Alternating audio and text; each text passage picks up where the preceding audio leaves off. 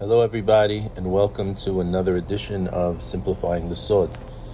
This week we begin the Parashah of Noach. We begin a new month. We had discussed Noach in the past. We discussed him where the rabbis praise Noach as a Sadiq. We discussed where the rabbis are very critical of Noach. We discussed Noach being we discussed Noach, his zechut in Hashem giving him and forcing him to do chesed, as chesed can save a person's life. We discussed Moshe Rabbeinu as a gilgul, or as a tikkun of Noach, carrying the soul. I want to look at Noach from a little different perspective today. Shlomo HaMelech writes, Mavet v'chayim beyad lashon. Death and life are in the hand of the tongue. The Gemara in Arachin comments, does the tongue have a hand? And the Gemara answers, this comes to teach us that just as a hand can kill, so can the tongue kill. We often try to find a theme that binds the various parts of Torah, of the portion of the Torah that we read that week together. And we run through this parasha, and we basically have the flood, and then we have the aspect of the Tower of Babel. So I was looking for a theme that really runs through, and I would like to suggest that a possible theme for Perashat, for this portion of Noach, could be this verb, this verse that we find in Mishlei, in Proverbs of Shlomo HaMelech. It is the power of speech, for good or for bad. Sometimes one must speak, but sometimes the best speech is silence. Very often we find people in our world speak simply to be heard, although nothing of substance comes through. We often see people speak and they basically put their foot in their mouth and get themselves into trouble. Any lawyer who's preparing his client for a deposition will tell you that that's the biggest problem, trying to get people not to talk. Rabbi Abitan would tell us that Hashem created us with 2 eyes, 2 ears, 2 nostrils, but only 1 mouth. And he would tell us that it's the mouth that gets us in the most trouble. The mouth gets us in trouble because of what we put into it, and the mouth gets us in trouble because what comes out of it. The rabbis tell us we drink wine and secrets come out. There's so many things relating to what we put in and what comes out. The rabbi would tell us a story of an American professor of philosophy. This guy had to go deliver a paper in China. And this professor would be making a speech in front of a large group of Chinese philosophy professors. And obviously this guy, he didn't speak Mandarin. And so what did they do? They brought for him an interpreter. And this interpreter also happened to be one of the leading professors of philosophy in China. They figured, the professor is... the translator already knows philosophy, he'll be the best guy to help. So the American asked his Chinese counterpart, how often do I need to pause for you to be able to translate? And the Chinese professor says to him, listen, don't worry. When I nod, you stop, and then I will tell them what you said. So the American said, fine. So the American started to speak. He speaks for a minute or so. He looks across at the Chinese professor, and the guy says, no, continue. He's waving his hand to continue. And so the American continues to speak, and after about 15 minutes, he sees the Chinese man nod his head. So he pauses. The Chinese professor turns to the audience. He says a few words, and then he motions for the American to continue. So the American professor continues for another 15 minutes, and again the Chinese professor motions for him to pause. And again, he seems to sum up those last 15 minutes in 5 or 6 words. This continues a couple of more times. The hour-long speech is finished, and the Chinese professor, all told, didn't say more than 20 words to the audience, translating the speech. And at the end of the speech, the American is amazed. He turns to the translator. He says, I don't understand. How is it possible to express all that I said in so few words? So the interpreter says, with all due respect, Professor, I want to be completely honest with you. I told the audience after you spoke for 15 minutes that this guy hasn't said anything new. And 15 minutes later, I told them that I really didn't think that you would be saying anything new today. And that happened again. And finally, when the lecture was over, I told all of them that I was absolutely right, because nothing new came out of his mouth today. We begin the portion of this week's Perashah. We begin the Perashah with the words, Ele toldot Noach. Noach ish Sadiq. These are the generations of Noach. We're looking for Noach's children. Noach ish Sadiq. So rabbis tell us that a person's children could be his good deeds. Tamim haya bedorotav. He was pure. He was pure in his generation. Eta Elohim hitalech Noach. Noach walked with God.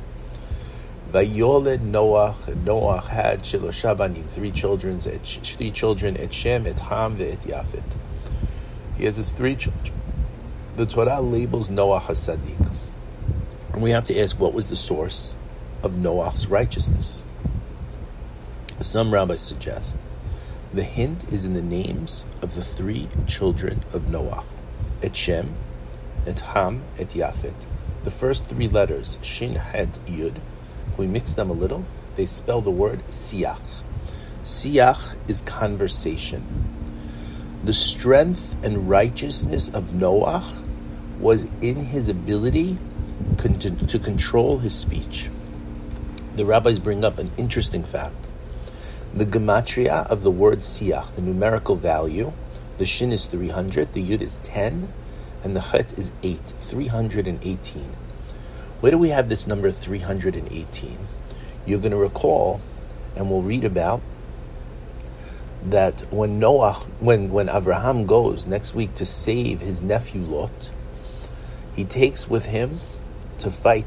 There was the war between the 4 kings and the 5 kings, and these 4 kings came and conquered the 5 kings. Among them was the city of Sodom, where Lot was taken prisoner. So Avraham comes with his men, and the Torah tells us with 318 soldiers, and they are the ones who conquer these 4 kings. They release Lot, they release all the people of Sodom, they win the war. But it's interesting. The rabbis tell us that this 318 is also the gematria for the name of the servant of Abraham, whose name is Eliezer. And some rabbis suggest that it was simply Abraham and Eliezer, who had the power of 318 men who fought together. So this 318, relating to this word Siach, relates also to the story of Abraham and Eliezer. And both Abraham and his servant seem to have this ability to control their speech, as we're going to see in the upcoming chapters of Bereshit. But just a quick view ahead. In chapter Chaf Dalet, the 24th chapter of Bereshit, the Torah relates to us the story of the journey of Eliezer, the servant of Abraham. He goes up to Syria to find a bride for Abraham's son Yitzchak. And we read there how Abraham summons Eliezer. He sends him on a mission. He instructs him to choose a bride from the family of Abraham's brother Nahor. From the family of Abraham's brother. So Eliezer arrives in Syria. He prays to Hashem, asking for his guidance to find a worthy bride for Yitzchak. He then devises a sign. The maiden who, when asked for a drink of water, will offer to draw water for his camels as well, is the one destined to marry Yitzchak. Rebecca appears. She fulfills the requirements of the sign. When Eliezer asks after her family, he learns that she is the granddaughter of Nahor. And Eliezer thanks Hashem for leading him on the path to the home of his master's brother. So now Eliezer, he comes to the home of Rebecca's family, and at this point we read all the details of the events of the day for a second time. This time, they're in Eliezer's words. He relates them to Rebecca's family. The point of the story, once again, is to show that Hashem made this all happen.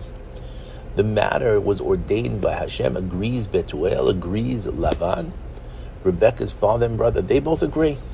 And they say, we can say nothing, good or evil. When we get to that, we see it's interesting how it relates to to the tree of knowledge of good and evil. So this long chapter, remember, it's 67 Pesukim, evokes much conversation among the sages. Not only is the Torah uncharacteristically detailed in its description, but it twice recounts the entire story, and it's almost verbatim. This in a Torah that's so concise that many complex laws are derived from an extra word or letter. And we're going to see in this parasha how the rabbis bring up a few extra letters, how amazing it is. So the conclusion that the Torah, the rabbis bring, that the conclusion is that the Torah prefers the conversation of our forefathers' servants to the intricacies of the Torah law addressed to and studied by their descendants. Eliezer's story is a classic example of the toil of speech, of the manner in which we apply our creative and communicative skills to create a world in partnership with Hashem. A series of events takes place at the city well of a Mesopotamian town, in the Syrian town, and results in the marriage of a certain woman to a certain man. These are wholly natural events, but they're strung together by what is commonly described as coincidence. But Eliezer transforms these events into speech, into a cohesive and meaningful narrative.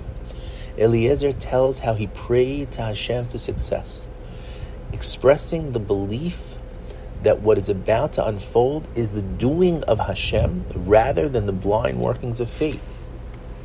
He asks for a sign, and he presides over its fulfillment. He then tells the story to Betuel and Laban, communicating to them what he experienced and convincing them the matter has been ordained by Hashem. In Eliezer's experience and telling, a piece of this natural world is defined as the handiwork of Hashem.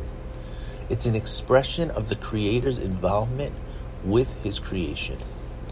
It's unbelievable to think about, but speech, done properly, allows us to partner with Hashem. We're going to see this theme of speech continues throughout the parasha. Later on, we see that Hashem tells Noah, "Habehema hatehora tikach lecha shiva." Of the pure animals, take with you 7 by 7. He continues, "Umin habehema asher lo tehora," and of the animals which are not pure. So the rabbis comment, we know that every letter in the Torah is precious. There are no extra letters in the Torah.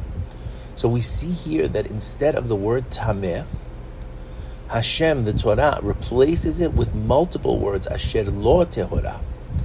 And Rabbi Yehoshua ben Levi says in the Gemara Pesachim, a person should never express a crude matter, as the formulation of a verse was distorted by the addition of 8 letters, rather than have it express a crude matter. He said, instead of saying the word tameh, we're spending a few extra letters in order to say asher lo tahor.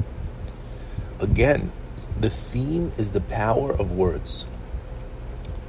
I saw Rav Gutman, who quotes Harav Moshe Wolfson, who we often quote, and he says Hashem wished to save the one righteous person of the generation, Noah.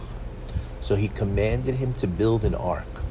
And he asks the question, what was the secret of this ark? What was the power of the ark?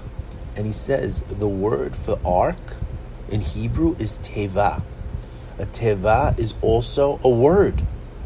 The deeper message of the destruction of the Mabul and the salvation of the teva, he says, is the incredible power of speech. So again, we see this theme of speech.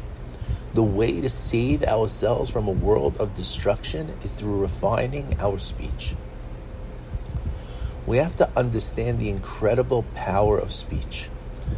The rabbis divide creation into 4 levels. The entirety of creation is divided into 4 realms, 4 kingdoms. The lowest is domem, the silent or inanimate creations. We say like the rocks. Someach is growing things. That's like the plants. Chai, living things, is the animal world. And finally, man. But the word which is used to describe the human being is the Hebrew word medaber. Medaber. What is the essence of a human being? It's the power of speech, and how we use the power defines us. Shlomo HaMelech tells us that a bird carries our words. There's a story many of us have heard, but I think it's important to tell the story again, especially if you haven't heard it, but even if you did, to remind ourselves of the story. Somewhere in Eastern Europe, there lived a nice man, but he had a nasty problem. He talked too much about other people.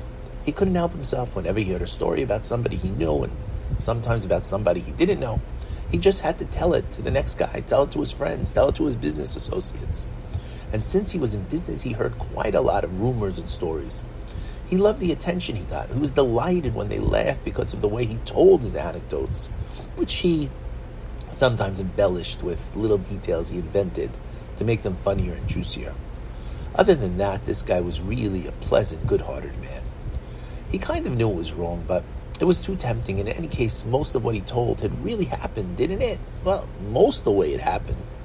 Many of his stories were just innocent, entertaining, weren't they? One day he found out something really weird, but true, about another businessman in town. Of course, he felt compelled to share what he knew with his colleagues. And they told it to their friends, and they told it to the people they know, who told it to their wives, who spoke with their friends and their neighbors, and it went around town, till the unhappy businessman, who was the main character of the story, heard it. He ran to the rabbi of the town, he cried, he wailed, he complained that he was ruined. No one would deal with him after this. His good name, his reputation were gone with the wind. Now the rabbi knew his customers, so to speak, and he decided to summon the man who loved to tell stories. If he was not the one who started them, he might at least know who did. When the man with the nasty problem heard from the rabbi how devastated his colleague was, he truly felt sorry. He honestly had not considered it's such a big deal to tell the story, but it was true. The rabbi could check it out if he wanted. The rabbi sighed. True, not true, that really makes no difference. You just cannot tell stories about people. It's all Lashon Hara, slander. He says this is like murder. You kill a person's reputation. He said a lot more, and the man who started the rumor now really felt bad. He was so sorry. Rabbi, what could I do to make it undone? I'll do anything you say. The rabbi looked at him and said, do you have any feather pillows in your house? Rabbi, I'm not poor. I have a whole bunch of them. But what do you want me to do? Sell them? No, just bring me one. The man was mystified. He returned a bit later to the rabbi, studied. He had this nice fluffy pillow with him under his arm. The rabbi opened the pillow, handed him a knife, and said, Rabbi opened the window, he handed the guy a knife, and he said, cut it open. But Rabbi, here in your study, it's going to make a mess. And the rabbi said, no, do as I say. And the man cut the pillow. A cloud of feathers came out. They landed on the chairs and on the bookcase, on the clock, on the cat. They were all over. They were in the teacups and the table. And the man saw a lot of them flying out the window in a big swirling trail. The rabbi waited 10 minutes. Then he told the man, now go and gather all the feathers and stuff them back into your pillow. All of them, mind you, not one can be missing. The man stared at the rabbi in disbelief. It's impossible, Rabbi. The ones here in the room I might get, most of them, but the ones that flew out of the window are gone. Rabbi, I can't do that. You know I can't do that. Yes, explained the rabbi, and he nodded gravely, and that's how it is once a rumor, a gossipy story, a secret leaves your mouth. You don't know where it ends up. It flies on the wings of the wind, and you could never get it back. He ordered the man to apologize to the person about whom he spread the rumor. He ordered him to apologize to the people he told the story to, because they were accomplices in Lashon Hara. He told them to study the laws of Lashon Hara. And this is what the man did, and not only did he study about Lashon Hara, he talked about the importance of guarding your tongue, and he became a whole different person. But when you think of that story in those days, the story may have flown around the small town, the small village. Today, someone could say something, and minutes later, it's touched everywhere in the world. You couldn't even imagine that 100 years ago. But today, you can say something, you could start some rumor, and literally, In minutes, it's reached the four corners of the earth. We have to know how powerful our words are. Also, a friendly word can make a world of a difference and a tremendous difference in this world. When my dad passed away, it was interesting that I saw two people who I found out and cried with sorrowful mourning. Who were they? There was the guy on the corner who stands in the coffee cart and sells coffee. He's an Arabic man, and my dad would stop every morning and say a few words to him in Arabic and wish him and bless him with a happy day. And the other guy was one of the parking lot attendants, a Spanish guy. My dad always stopped to say hello and exchange words with everyone. 10 seconds, he would say, can make a huge difference in a person's day. This week, we lost Rabbi David Eliach. Rabbi Eliach was the longtime leader of Flatbush Yeshiva. He died Thursday. He was 99 years old. I remember I sat with him a few years ago after his wife, Professor Yafa Eliach, passed away. He was the principal of Flatbush from 67 to 97. He was principal when I was there. And he introduced a lot of things and really ran what people say was the top Jewish day school in the world. There's a story that's told in his wife's book, Hasidic Tales of the Holocaust, of a renowned rabbi in Poland who took a daily stroll around his neighborhood. This rabbi was mindful of the teachings of the sages to greet every person with a pleasant expression. The rabbi met each person he passed on these walks with a smile and a sincere good morning. In this way, he made many friendly acquaintances, including with a neighbor of German descent. This neighbor would every morning be out in his garden, and as the rabbi walked by, he would turn to him and say, "Good morning, Herr Mueller." And the German would turn to the rabbi and say, "Good morning, Herr Rabbiner." When World War II began, the rabbi's daily walks came to a stop. Many of the local goyim, especially those of German descent, donned uniforms, some SS uniforms, and went off to war. And the rabbi soon found himself in one of the infamous lines of the concentration camps, where a flick of the hand towards the right meant life, and where a flick to the left signaled imminent death. The weak, frail rabbi was sure to be sent to the left, but at the front of the line, a flash of recognition crossed his face. "Good morning, Herr Mueller," the rabbi said to the officer in charge. "Good morning, Herr Rabbiner." Herr Mueller couldn't help but respond. And then to the right. This rabbi ultimately survived the war, and all because he had taken the time to say good morning. This story and others like it left a deep impression on me, and I do my best, as my father did, to make it real daily. Finally, let's jump to the end of the portion. We're going to get into some of the words of Rabbeinu Ha'ari and try to understand this a little deeper. There's a ma'amar in the Hasidic work Torah Or, which discusses the famous episode involving the Tower of Babel, also known, we know it as Dor HaFlaga, the generation of dispersion. As the Torah relates, a few generations after the Mabul, after the flood, the residents of the newly inhabited world gathered together. They decide to build a tower. The Pasuk tells us that the purpose of the tower was to prevent dispersion of the people, as they desired to remain united. The building of the tower did not find favor in Hashem's eyes. He decided to cause a confusion of language amongst the builders. This consequently halted the tower's construction. It ended the scheme. And the verse states that Hashem was worried that if the people succeeded in building this tower, they would usurp power from him and take control of the world. The Gemara tells us that the sin of the Dor HaFlaga was so severe and caused them to forfeit their portion in the world to come. They are viewed as even worse than the generation of the Mabul, of the flood. But the entire affair is puzzling. What was wrong with the Dor HaFlaga's desire to be united? And the verse says, and Hashem said, they are one nation, one language. They will now be able to do whatever they desire. Let us descend and confuse their language. The statement is most puzzling. How can people have the power to do something against Hashem's will? Who could decide what will occur in the world if Hashem did not decree it? Furthermore, what was the purpose in making a tower that would reach the heavens, and how would this tower empower the people to do whatever they want? So we turn to Rabbeinu Ha'ari for the answer.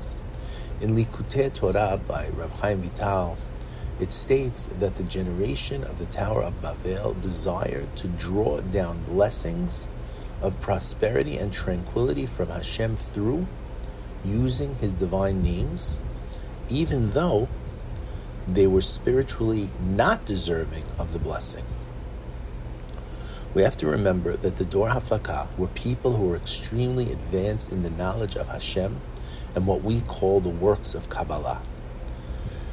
They understood the words, they understood the letters, they were experts at the language. This is what Abraham Avinu writes about in Sefer Yetzirah, and they desired to use this knowledge to guarantee their continued prosperity.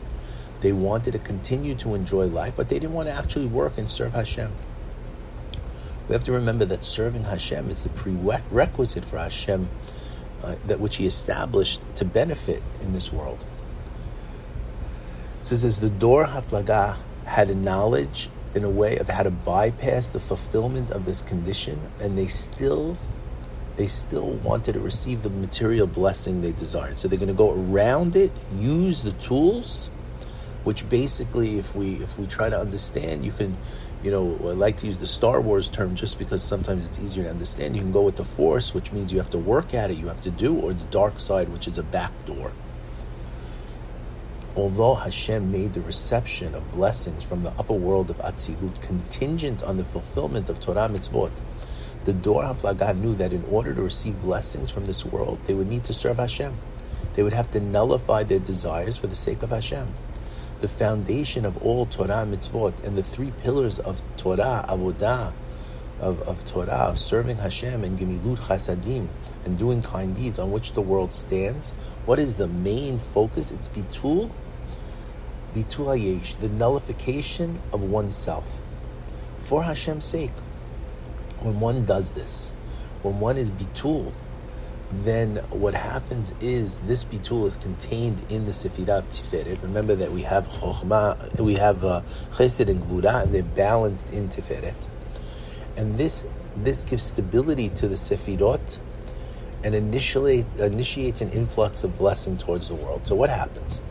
The Dor HaFlaga, they have no desire for any self-limitations. They don't want to serve Hashem at all. So they use their knowledge of the structure of Olam HaAtzilut. They decide to find a different method that's going to bring them blessings. And what do? They unite. They live in harmony. They live in peace. And what does that do? It emulates the Sefirah of Tiferet. It's the unity which balances the aspects of Chesed. Chesed is giving kindness.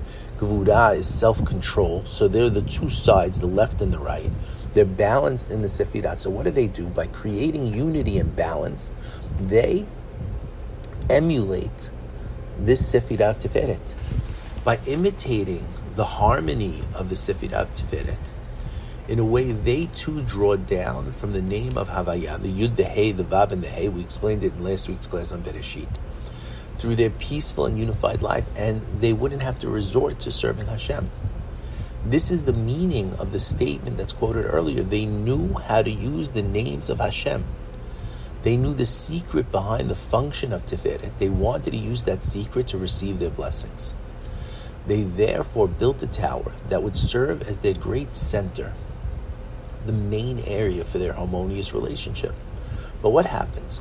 Going around the dark side, going around the shortcut, not doing Hashem's will is against Hashem's will. The Dor HaFlaga wanted harmony amongst themselves. They wanted to use it to remove Hashem's power from the environment. Therefore Hashem descends. He ruins their scheme. He destroys the tower. He confuses their tongue. And then He causes discord. Because if not, then what would have happened then the Kilipot would have attached themselves to this aspect of Atzilut, and Atzilut generally is above the power of any of the Kilipot. To try to understand this in a simple way, there's a parable that I saw a rabbi bring. A wealthy businessman with many children. He's so happy to see all of his children work together in the business. They're peaceful, they're tranquil. It's a wonderful thing. And all of a sudden he finds out one day why they're all working together. Because they simply want to get rid of the father, throw him out of the business, and take over the company for themselves. Upon such a discovery, what's he going to do? He's going to separate the children. He's going to prevent the scheme from taking place. The purpose of the Dor HaFlaga, the purpose of their unity, was singular. To remove Hashem's influence from their midst and allow them to do as they pleased in this world. There's another way of understanding the sin of this generation. In Bereshit Rabbah, and I think it's just another way of trying to understand, it's hard for us to understand what is this idea of the dark side of idolatry. In Bereshit Rabbah, it quotes a verse about the Dor HaFlaga. It says that the people of the Dor HaFlaga were of Devarim Achadim. The Midrash explains that this means they spoke words, Devarim, which were sharp, Chad. Chad is from the word Achadim, about a one-of-a-kind person, Echad, named Abraham, who was alive at the time. Abraham, we know, was unique. We called him the Ivri. He was on the other side of the river alone. They spoke out against Abraham. They spoke out against also the other Echad. Who's the main Echad? Hashem. About Abraham, they said, he's barren. He can't have children. About Hashem, they said, it's not fair that he chose to dwell in the heavens, and we're left on the earth below. They claimed that Hashem had the high ground and the advantage to wage war against them. And that's how they wiped them out in the flood. Therefore, what do? They decide to build a city with a tower. They're going to place an idol at the top of the tower with a sword to wage war against Hashem. How do we understand this? They decided that instead, remember at that time Hashem is connected to all the people. There's the flood, there's Noach, there's Shem, Ham, Yafet, there's a direct connection, Hashem supervision over them. They decide that instead of being governed directly by Hashem, they're going to be governed through the stars, through the mazalot, through the constellations, through the angels.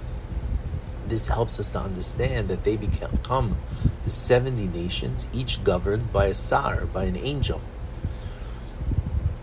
They felt that through the power of speech, which they possessed, they had the knowledge of the letters, the mystical control, and with that they could form a sort of symbiotic relationship with those angels.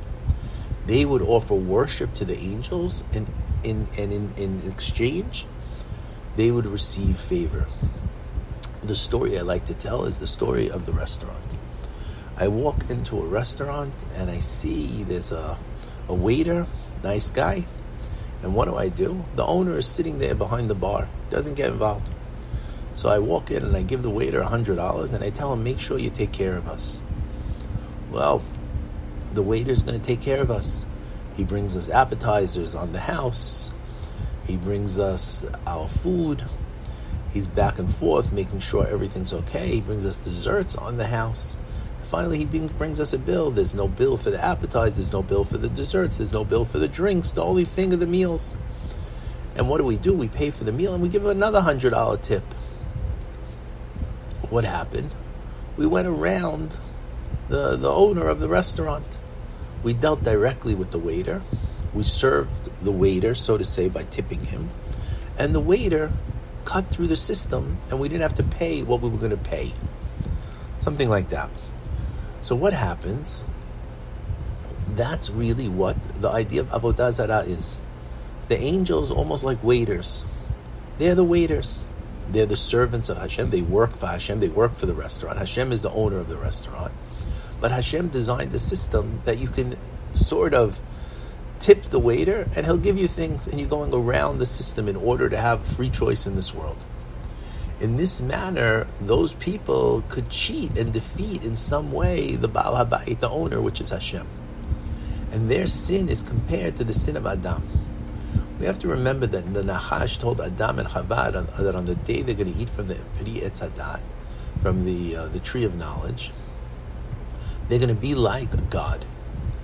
If Adam ate from the Etz Hadat and demonstrated that he bought the sales pitch of the Nachash, eating from the Etz Hadat as displayed, then it shows Adam wanted to be a God like Hashem. For a person to think that he could be a God is idolatrous. This was precisely the thinking of this Dor HaFlaga. They thought there could be multiple gods, even if they were lesser gods. They could exert power and influence, control, and they can control those gods. They can control those angels. Their rebellion was similar to Adam HaRishon. So we see the string which binds the portion is the power of the word. It's the power of the word, the control of the language, the knowledge of the language. I'm just going to close with one more story that the rabbi always told us. It's a story that's found in the Midrash on Tehillim. It's based on a pasuk that David HaMelech writes, "I will watch my ways that I don't sin with my tongue." The rabbi used to stress this story and remind us again and again how life and death are in the hands of the tongue. And this story tells of a Persian king who was sick. His doctors told him, "There's no healing for you unless the milk of a lioness is given to you." So one person spoke up and said, "You know what? I'll bring the milk of the lioness, but please give me in advance 10 goats and I can accomplish what I need to accomplish." The king told his servants to give them to this man, and he went out to the lion's den. There was one lioness there. She was nursing her cubs. And the first day, what did he do? He stood at a distance. He sent her one goat. She ate it. The second day, he got a little closer to her and sent her another goat. And he did this day after day, coming closer and closer. Finally, he was able to pet her. In the end, he could come so close that he could actually nurse her. And he took her milk and he returned on the way. Along his way, he saw in a dream that his limbs were fighting with each other. The feet said, "I'm the most important. If we didn't walk, there would have been no way to get the milk." The hands said, "What do you mean I'm the most important? I was the one who got the milk from the lioness. If it wasn't me, forget it." The heart said, "If I didn't have a plan, where would you all have been?" The tongue spoke up and said, "And if I didn't say a word," it says, "what would there have been to do?" All the limbs answered the tongue, "How could you pair yourself to us? You're in a dark place. You don't have the plan the rest of the limbs had." The tongue said, "Today I'm going to show you who's the ruler." The man heard these things. He went to the king and he said to the king, "My lord king, here, the milk of kelb for you." The king became furious. What's a kelba? A female dog. He ordered that the man be hanged. As he went out, his limbs began to weep. The tongue said, "Didn't I tell you? I'm the one in charge." And they all agreed and said, "Yes." The man said to the hangman, "Bring me back to the king. Perhaps I could save him." He was brought to the king. He asked the king, "Why did you command that I be hanged?" The king said to him, "You brought me a dog's milk." The man said, "What do you care? It's going to cure you." Also, he said, "Can't we call a lioness a kelbe?" He said, "That's what they call it in my hometown." They took a sample of the milk. They tested it. They found it to be the milk of the lioness. The king had it. The king was cured. And the limbs said to the tongue, "We kneel before you." And so it's written by Shlomo HaMelech, as we started with, "Mavet v'chaim b'yad lashon, be'ohaveha yochal piriyah." Death and life are in the power of the tongue. Those who love it will eat its fruit. Rashi explains, those who love it. What does he mean? Rabbeinu Bachya goes on and explains, he who loves his tongue and accustoms it to speaking words of Torah partakes of its reward in this world. Rabbeinu Bachya goes on, he says, if a man employs the power of speech to speak words of Torah, to admonish people to live according to Torah, and to thereby help the Jewish society to acquire spiritual merits for himself, then his reward is with him and his works are a beacon shining before him. It means he's going to be recognized for his true worth. Rabbeinu Bachya continues, on the other hand, if he uses the power of speech to engage in slander, and lashon hara, in character assassination, in rechilah, and the like, his punishment will be served up to him, and he will have to consume it to his being more than stayed with. He continues quoting the verse, death and life are in the power of the tongue, exactly as we've been saying. Those who love it will eat its fruit. He explains what the author, Shlomo HaMelech, is saying is that seeing the tongue controls death and life. If someone loves the tongue, is anxious to keep talking at all times, he should endeavor to choose subjects which are liable to enhance his life. Speak words of wisdom, moral and ethical words. If he does so, he will get to eat as a reward the fruit of the power of speech. He says only in that case will people who are fond of talking increase their merit in proportion to their frequent use of the tongue. He says in the reverse case, someone who loves to talk but uses his tongue indiscriminately, so that he engages in gossiping, and worst of all, what's going to happen? His punishment is he's going to eat the fruit of his punishment. We consider all of this. It's so important to be circumspect in the use of one's tongue. Thus is the words of Rabbeinu Bachya. And I think that's how we close, because it's really an interesting lesson that this aspect of the tongue, this aspect of speech, drives its way through the entire portion. It's the speech which saves, the siach, which is the merit for Noach. It's the idea of teva, the word, which allows Noach to survive through the flood. It's learning to say, instead of tameh, to say asher lo teorah, which is not. We're using a way to say it nicely. We're not using a way to say things badly.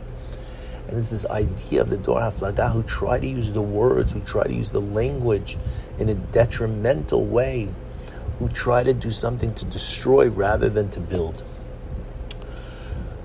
We have these 4 levels of life. Medaber is the highest level. The gift of speech is a gift given only to us. And this gift is one we have to utilize for the good. We have so many things available to us today. We have the Chafetz Chaim Heritage Foundation, Michael Rothschild. He's done an amazing, amazing job in getting people to take the time to learn about it. We have to go back to the story with the guys with the feather. We have to realize we can say something bad and it's gone around the world in minutes. But we also have to take the lesson from that guy. When the rabbi pointed out what he did wrong, when he saw the feathers flying everywhere, when he saw it was impossible for him to fix, he went and he studied the words. He studied the words of the Chafetz Chaim. He studied the laws of speech. And what happens? Instead of using his speech for detriment, he used his speech to teach people and to help people become aware of the same things that he had become aware of. B'eznat Hashem, we should all do this. We should all do this. We should be blessed with a wonderful month. We should take Cheshvan, take the bitter from Cheshvan. I think what's the bitterness? Maybe the bitterness is that there's no holidays, meaning not even good, not even bad. Because even in the bad, we get close to Hashem. We're so close to Hashem sometimes in Av, when we go through the 3 weeks. We're so close to Hashem in that time. We have these days where we come learn Torah together. What we have to do is take Cheshvan, and Cheshvan is the anniversary of the flood. That's when the flood started. That's when the flood ended. That's when Noah comes out of the ark. We have to come out of our ark. We have to use the teva, the word, for the proper way, and Hashem will bless us with a year of health and happiness, peace and prosperity. Shabbat Shalom, everybody. Thank you for joining us.